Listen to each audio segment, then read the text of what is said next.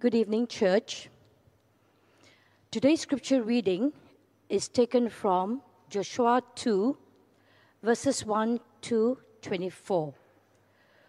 Joshua 2, verses 1 to 24. And Joshua the son of Nun sent 2 men secretly from Shittim as spies, saying, "Go, view the land, especially Jericho." And they went and came into the house of a prostitute whose name was Rahab, and lodged there.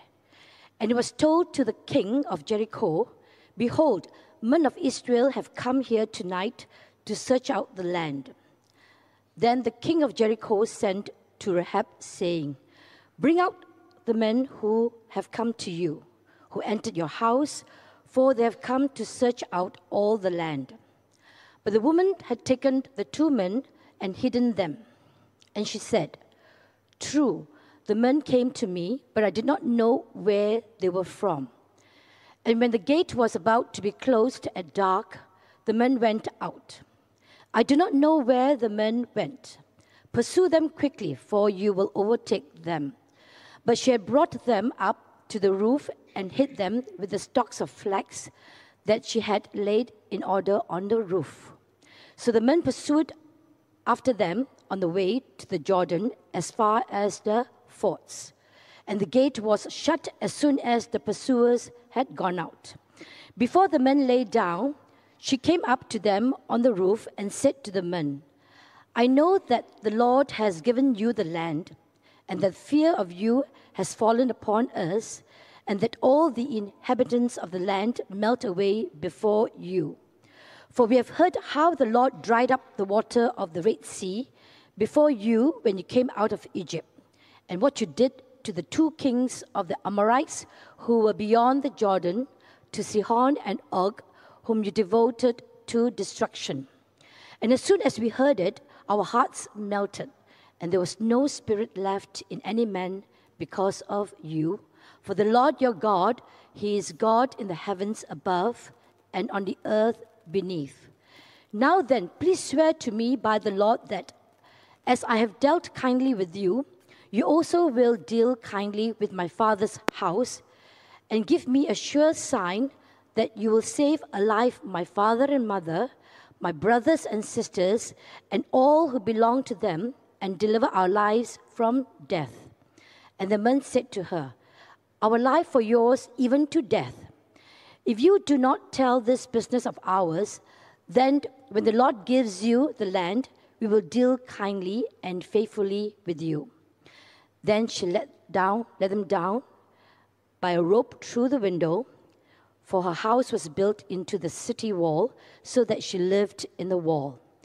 And she said to them, "Go into the hills, or the pursuers will encounter you, and hide there 3 days until the pursuers have returned. Then afterward you may go your way." The men said to her, "We will be guiltless with respect to this oath of yours that you have made us swear. Behold, when we come into the land, you shall tie this scarlet cord in the window through which you let us down, and you shall gather into your house your father and mother, your brothers, and all your father's household. Then if anyone goes out of the doors of your house into the street, his blood shall be on his own head, and we shall be guiltless. But if a hand is laid on anyone who is with you in the house, his blood shall be on our head. But if you tell this business of ours, then we shall be guiltless with respect to your oath that you have made us swear." And she said, "According to your words, so be it." Then she sent them away, and they departed. And she tied the scarlet cord in the window. They departed and went into the hills and remained there 3 days until the pursuers returned. And the pursuers searched all along the way and found nothing. Then the 2 men returned. They came down from the hills and passed over and came to Joshua the son of Nun, and they told him all that had happened to them. And they said to Joshua, "Truly the Lord has given all the land into our hands, and also all the inhabitants of the land melt away because of us. And this is the word of the Lord. Thanks be to God. Church, shall we rise as we receive the gospel reading? The gospel reading for this evening is found in the first chapter according to the Gospel of St. Matthew, beginning at the first verse. Glory to Christ, our Savior. Matthew's Gospel, chapter 1, reading from verse 1 to verse 6. Matthew chapter 1, verse 1.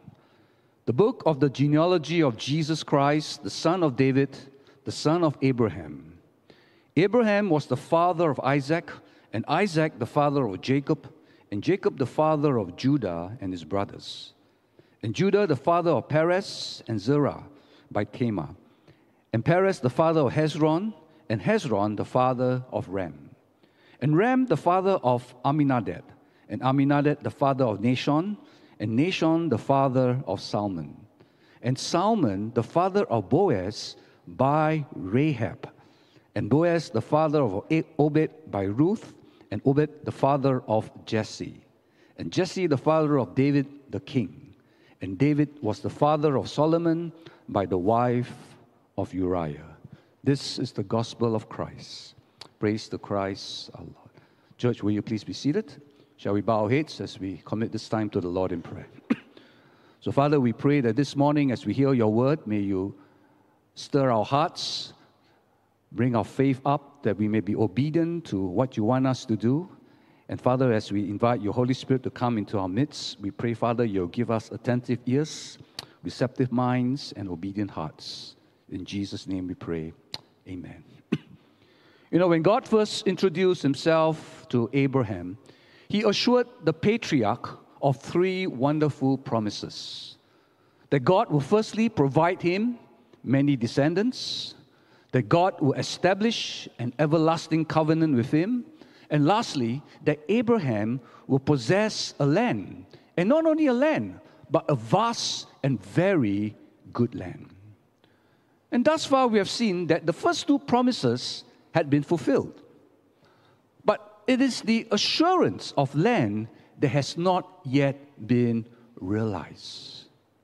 But however, based on our passage today, you see that the time had now finally arrived for the Hebrew people to cross over the Jordan and possess the promised land of Canaan. But along the way, though, will be filled with many challenging obstacles that needed to be overcome. And first up is the form and the might of Jericho, a rather formidable and fortified city that is situated up north of the Dead Sea. Historians tell us that the inhabitants of this land were very barbaric by nature. They burned babies alive. They had no regard for humans, nor respect for God. And we find that it is into this city that this chapter opens with Joshua dispatching two spies to recon the place.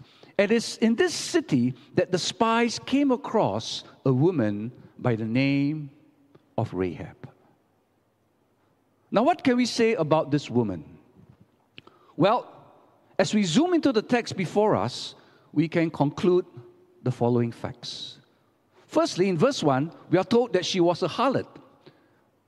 Harlot simply means she's a prostitute by trade.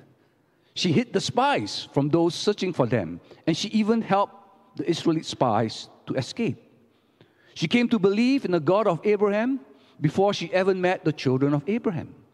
And she single-handedly saved her entire household from potential death. But you find that that's not all. In the Hall of Fame of Faith, as recorded in Hebrews chapter 11, you find that the names of only two women are mentioned. One was that of Sarah, and the other, I guess you probably know by now, it was Rahab. And as we look into this, we can probably comprehend the reason as to why Sarah's name ought to be mentioned. After all, wasn't she the wife of the founder of the Jewish people? But Rahab? Why put Rahab's name there as part of the Hall of Fame of Faith? Well, as pointed out, She was an ungodly Gentile. She worshipped pagan god, and she sold her body for money. You juxtapose them together, and we can conclude that both women had absolutely nothing in common. But yet, unmistakably, you see that Rahab is seen here standing toe to toe with Sarah as a woman of faith. And there's even more. The Bible also associates Rahab with the Savior. And in case you don't believe me, just go through again the list of names that I've just read to you in the genealogy of Jesus in Matthew chapter 1. And you'll find that her name is printed right there in verse 5. And Salmon, the father of Boaz, by Rahab. There you go. She sits among famous giants like Abraham, Isaac, Jacob, David, and Solomon, just to name a few. And so today, as we look into this passage today, we find that this chapter, and we're going to look into these two parts. We're going to look at the faith of Rahab, and secondly, we will consider the grace of God. The faith of Rahab. Now, you find that the whole community in Jericho was probably aware of what happened outside the city walls. News must have spread like wildfire over what the Israelites did to the two kings of the Amorites, to Sihon and to King Og. And as Rahab would disclose, if you look into your passage in verse 9, fear fell upon the entire city. Rahab claimed to the spies that because of what the Israelites did, she says that all the inhabitants of the land melt away. And not only that, she even added that the hearts melted and there was no spirit left in any of the men. So you see, it's not surprisingly, therefore, that the king of Jericho was alerted to the presence of Joshua's spies. But before we go further, here's an interesting thought for us to ponder. Was the sending out of the two spies an act of unbelief on the part of Joshua? Think about this for a moment. You know, some may criticize him to say that, perhaps Joshua lacked faith. He should have depended upon God. After all, if you recall back in chapter 1, Joshua was already assured of victory by the Lord. Remember? God gave him the promise that I will give you this land. I will give you victory. And if this be the case, why then did Joshua bother to send spies into the city? Well, I believe it's not a case of unbelief. You see, it's important for us to know that being assured of God's promises does not mean we blindly charge into it. You see, a good general or a good leader will still need time to plan and to learn all he can about the enemy before heading into battle. And so we find sending out spies by Joshua was a standard practice. It's a kind of an SOP. But moreover, how would Joshua to know that God would deliver Jericho by some miraculous means? If God did tell Joshua that I'm going to destroy Jericho by this miraculous means, definitely he would not have sent the spy. But how would Joshua have known? So as such, you'll find that it's right and proper that he took the appropriate steps, and in this case, sending out the two spies to check out the land. And the lesson for us here is this. You see, God may well do something supernatural for us in our lives, but it is presumptuous on our part to assume that he will always act in this manner. And as disciples of Christ, it does not mean we show less faith by assuming God works through the most natural means rather than through the miraculous. But there's another important reason. You find, most importantly, Joshua sent the two spies because if he didn't dispatch them, they would not have encountered Rahab, and she and her entire family would not have experienced God's grace and be spared. And so as the story continues on, we are told that Joshua's scouts were eventually not very good spies. They were hopeless. They had no skill in spying out the land. Because why? It appeared that they are a couple of bumbling incompetents. Why? Because they were easily spotted. They were easily recognized as spies. And so as the people realized that they were spies, what did they do? They alerted the king. And the king sends his troops to search for them. But we are told as the story continues that the two men, however, they were able to evade capture and they somehow found refuge in the home of this woman, Rahab. And instead of giving them up, we are told that Rahab daringly hid them up on the roof of a house, and she even lied to the king's men, sending them on a wild goose chase.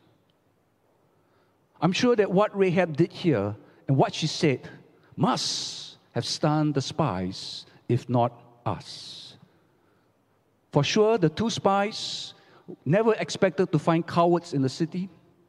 But what's even more, they never expected to find such faith in a woman named Rahab.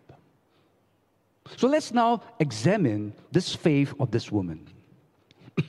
Now, it's unfortunate that there are some today who have this wrong notion that faith is just believing and things will somehow happen. Now, let me relate this incident to you. Many years back, when I was at another church, there was this incident where one of the members of the church, the man, happened to be retrenched.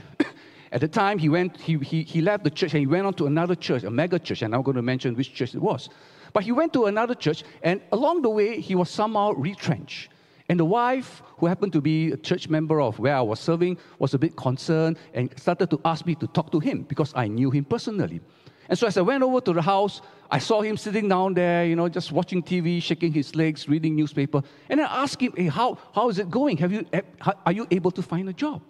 And what he said to me stunned me. He said this, "Oh, Pastor, I don't need to worry.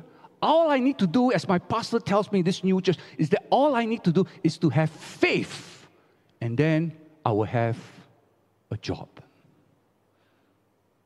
That means to say, all he needs to do is just sit down in the chair, have faith, and God will just throw a job right at his lap. Is this what faith is all about? Is this how the Bible teaches us faith? You see, you can have faith that a drinking machine will dispense drink. Go out there if you're thirsty, you know that the dispensing machine will give you drink. But the fact is, you won't get a can of Coke if you don't put in any coins into it. All the faith in the world will not cause the item to be dispensed. Isn't that true? You need to do something about it. And Rahab's faith wasn't like that. And in the words of the great preacher Martin Lloyd-Jones, he reminds us, he says that faith must show itself in the whole personality. Faith must show itself in the whole personality. And what he meant by this phrase is that faith isn't just some intellect by which we convince ourselves that something is true. Faith is not merely something that has to do with our emotions.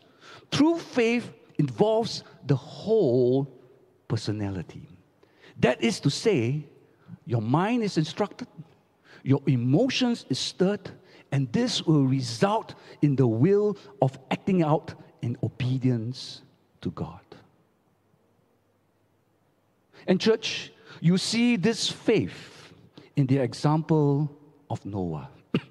Because if you look to Hebrews chapter 11, verse 7, the Bible says this, that by faith, Noah, being warned by God concerning events as yet not seen, the intellect, in reverent fear, the emotion, he constructed an ark, the will. The whole personality of Noah is reflected here in his faith.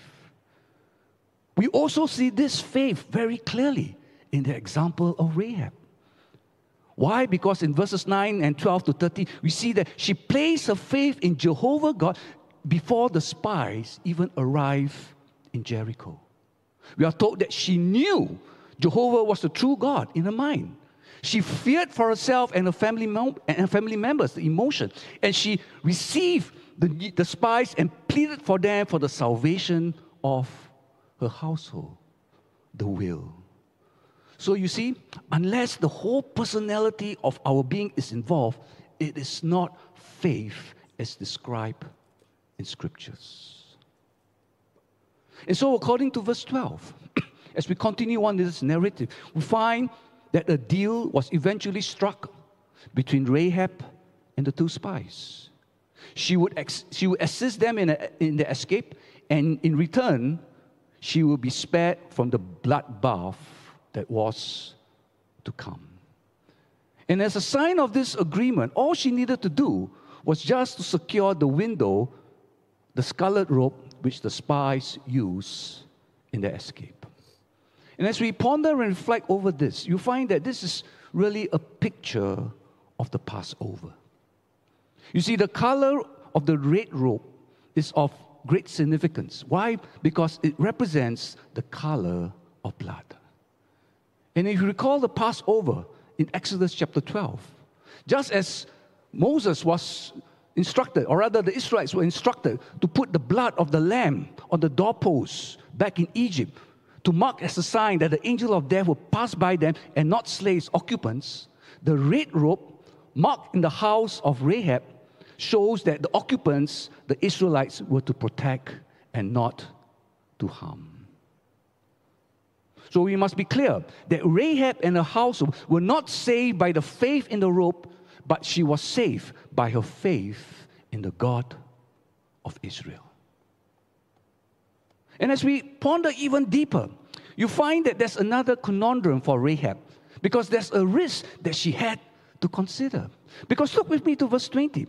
Verse 20 tells us that she was specifically warned by the two spies not to divulge any of the agreement to anyone. And if she did this, the arrangement is off. But then, here's the thing. Put yourself in Rahab's position. If you want your whole entire family to be safe, if your family members are to be rescued, don't they need to be informed of the impending threat as well as the plan that was arranged? What if she had told them? And, the parents, the family members kind of, no, I think we shouldn't do this, and begin to leak out the secret. Or suppose one of them, or someone happened to spot the scarlet robe outside the window and then question, hey, what is this scarlet robe doing out there? All this will lead her into trouble and jeopardize the mission. Her life would be at stake. But as it turns out, despite of the danger, we once again see the faith, we once again see the courage of Rahab. Why? Because she went ahead to inform them of the arrangement. And as I thought about this further, I begin to see that her actions here mirrors that of the believer who wants everyone to know the price of redemption. Nothing was going to stop this believer from sharing the good news. And that was what Rahab wanted to do, isn't it? She knew of the good news, that she's going to be saved. And she wanted to share this good news with her family member. But yet, at the same time, she realized that if she talked too much, her life might be in danger. If she shared the plans, things may go awry. But on the other hand, if she didn't do this, those who are dear, those who are precious to her, will be in grave danger.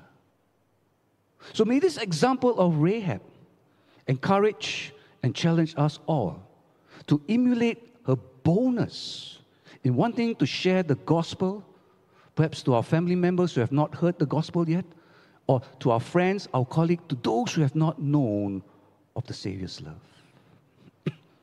But finally, you find that at the end of it all, the last thing we can say about Rahab's faith is this, that her faith ultimately inspired the faith of the two spies.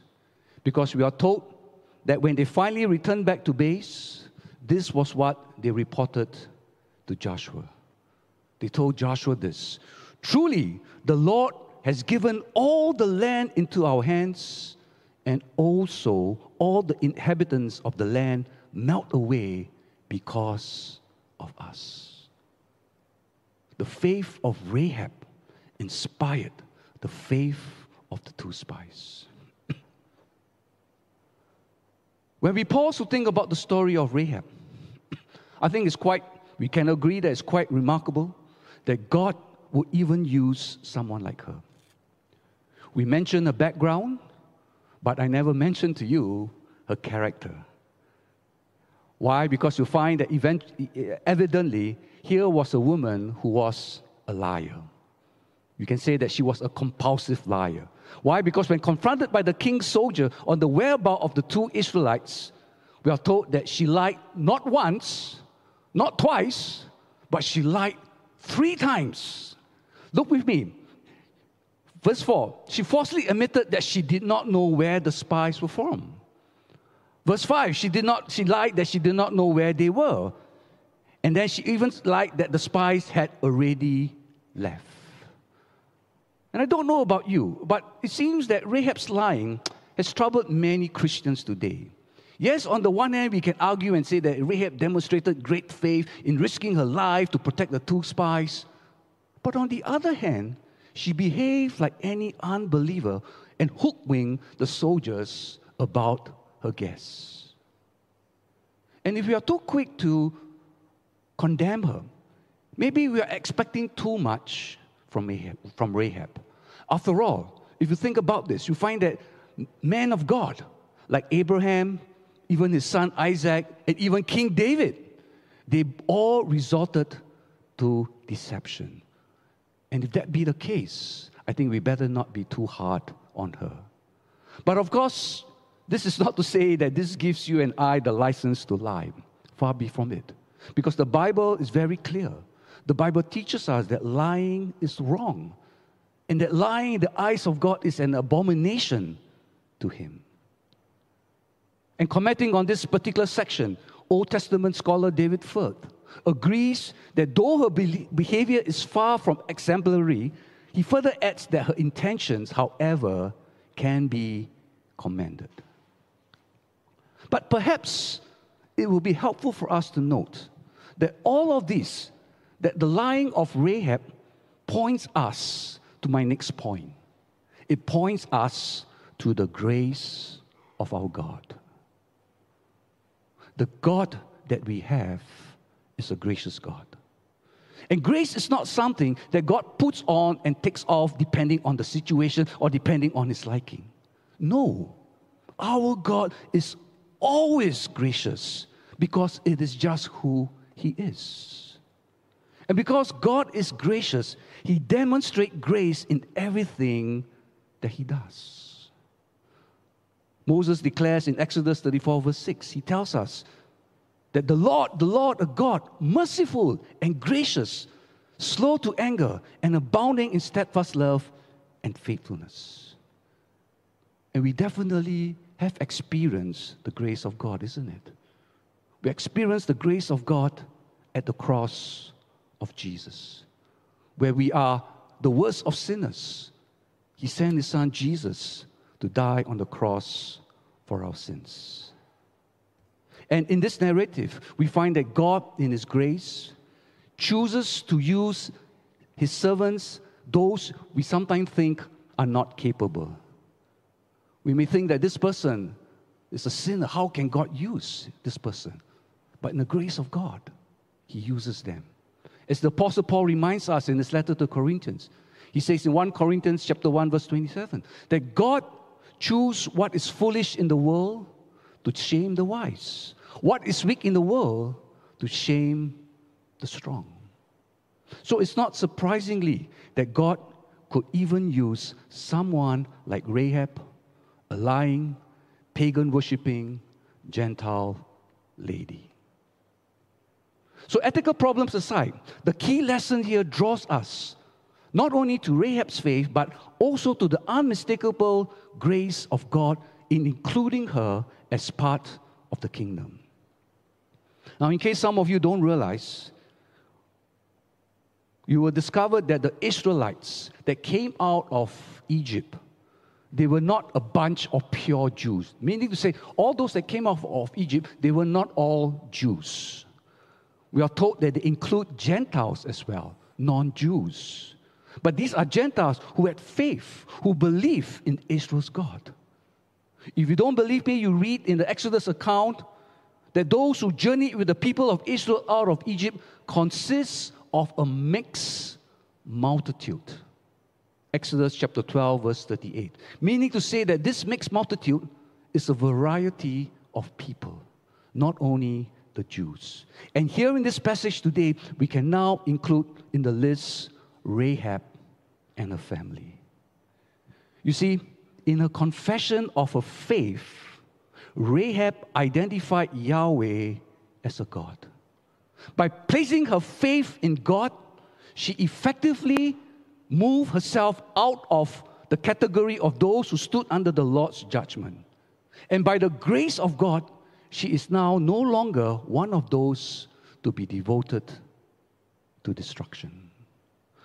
Rahab's example shows us that God's purposes have always been to focus on those who are outside of Israel and to bring them in to His kingdom. What then does this mean for you and I? To put it all together, as I stand here, as I scan my eyes all around this sanctuary, I see God's grace at work in All Saints English. How through the years He has developed us. For those of us who were there from the beginning, our Golden Harvest Day, we took a leap of faith to be planted here. And we find that over the next 3 decades, we are here where we are today. From a cell group to a growing church. And the best thing is this: God is not done with us. Yes, from a cell group we have grown to a church. God is not satisfied with that. There's more that God wants to do in us. We do not know how or what the road ahead may be like. We do not know the obstacles or the challenges, what it will be like. But despite this, the amazing and the wonderful thing is that God still wants to work in us. He still wants to do this new thing, moving forward to develop us and grow us even further. But the question for us is this: when we see the grace of God in us, do we have the same faith like Rahab? Do we believe what the Lord has in store for us here in All Saints? Do we have that faith to gear up in preparation for what He's going to do? Faith to put off the old, to leave our comfort zone, to release what is holding us back? Do we have the faith to possess God's purpose for us and to proclaim and say, yes, Lord, here we are. Use us, for we are ready. Don't look to the past. Whatever our failures, our weaknesses, we have seen that God can use Rahab and bring her into the new. God can also use us, despite of our past, to bring us into the new. But we must have this faith. The faith to proceed ahead into the promised land. And this faith, as I mentioned, must be expressed in the way in which our minds are instructed, our emotions are stirred, and our wills are in obedience to God. Let's pray. Father, this evening we pray that you stir our faith. Stir our faith to a greater height. For we know, Lord, that you are not done with us yet in All Saints. You have given us in your word, in the church camp, that you're going to do a new thing in our midst. That by your grace, this is what you desire from us. But Father, we know that faith is not just something we believe in. We need to act upon it. And so, Father, I pray that this evening, as we hear your word, may our faith truly be stirred, that our minds are not just being instructed, that our emotions are not just merely being stirred and say, yes, this is a good thing. Help us to act upon it so that we can embrace what you want to do in our midst. So, Father, we thank you. We commit ourselves afresh to you. In Jesus' name we pray. Amen.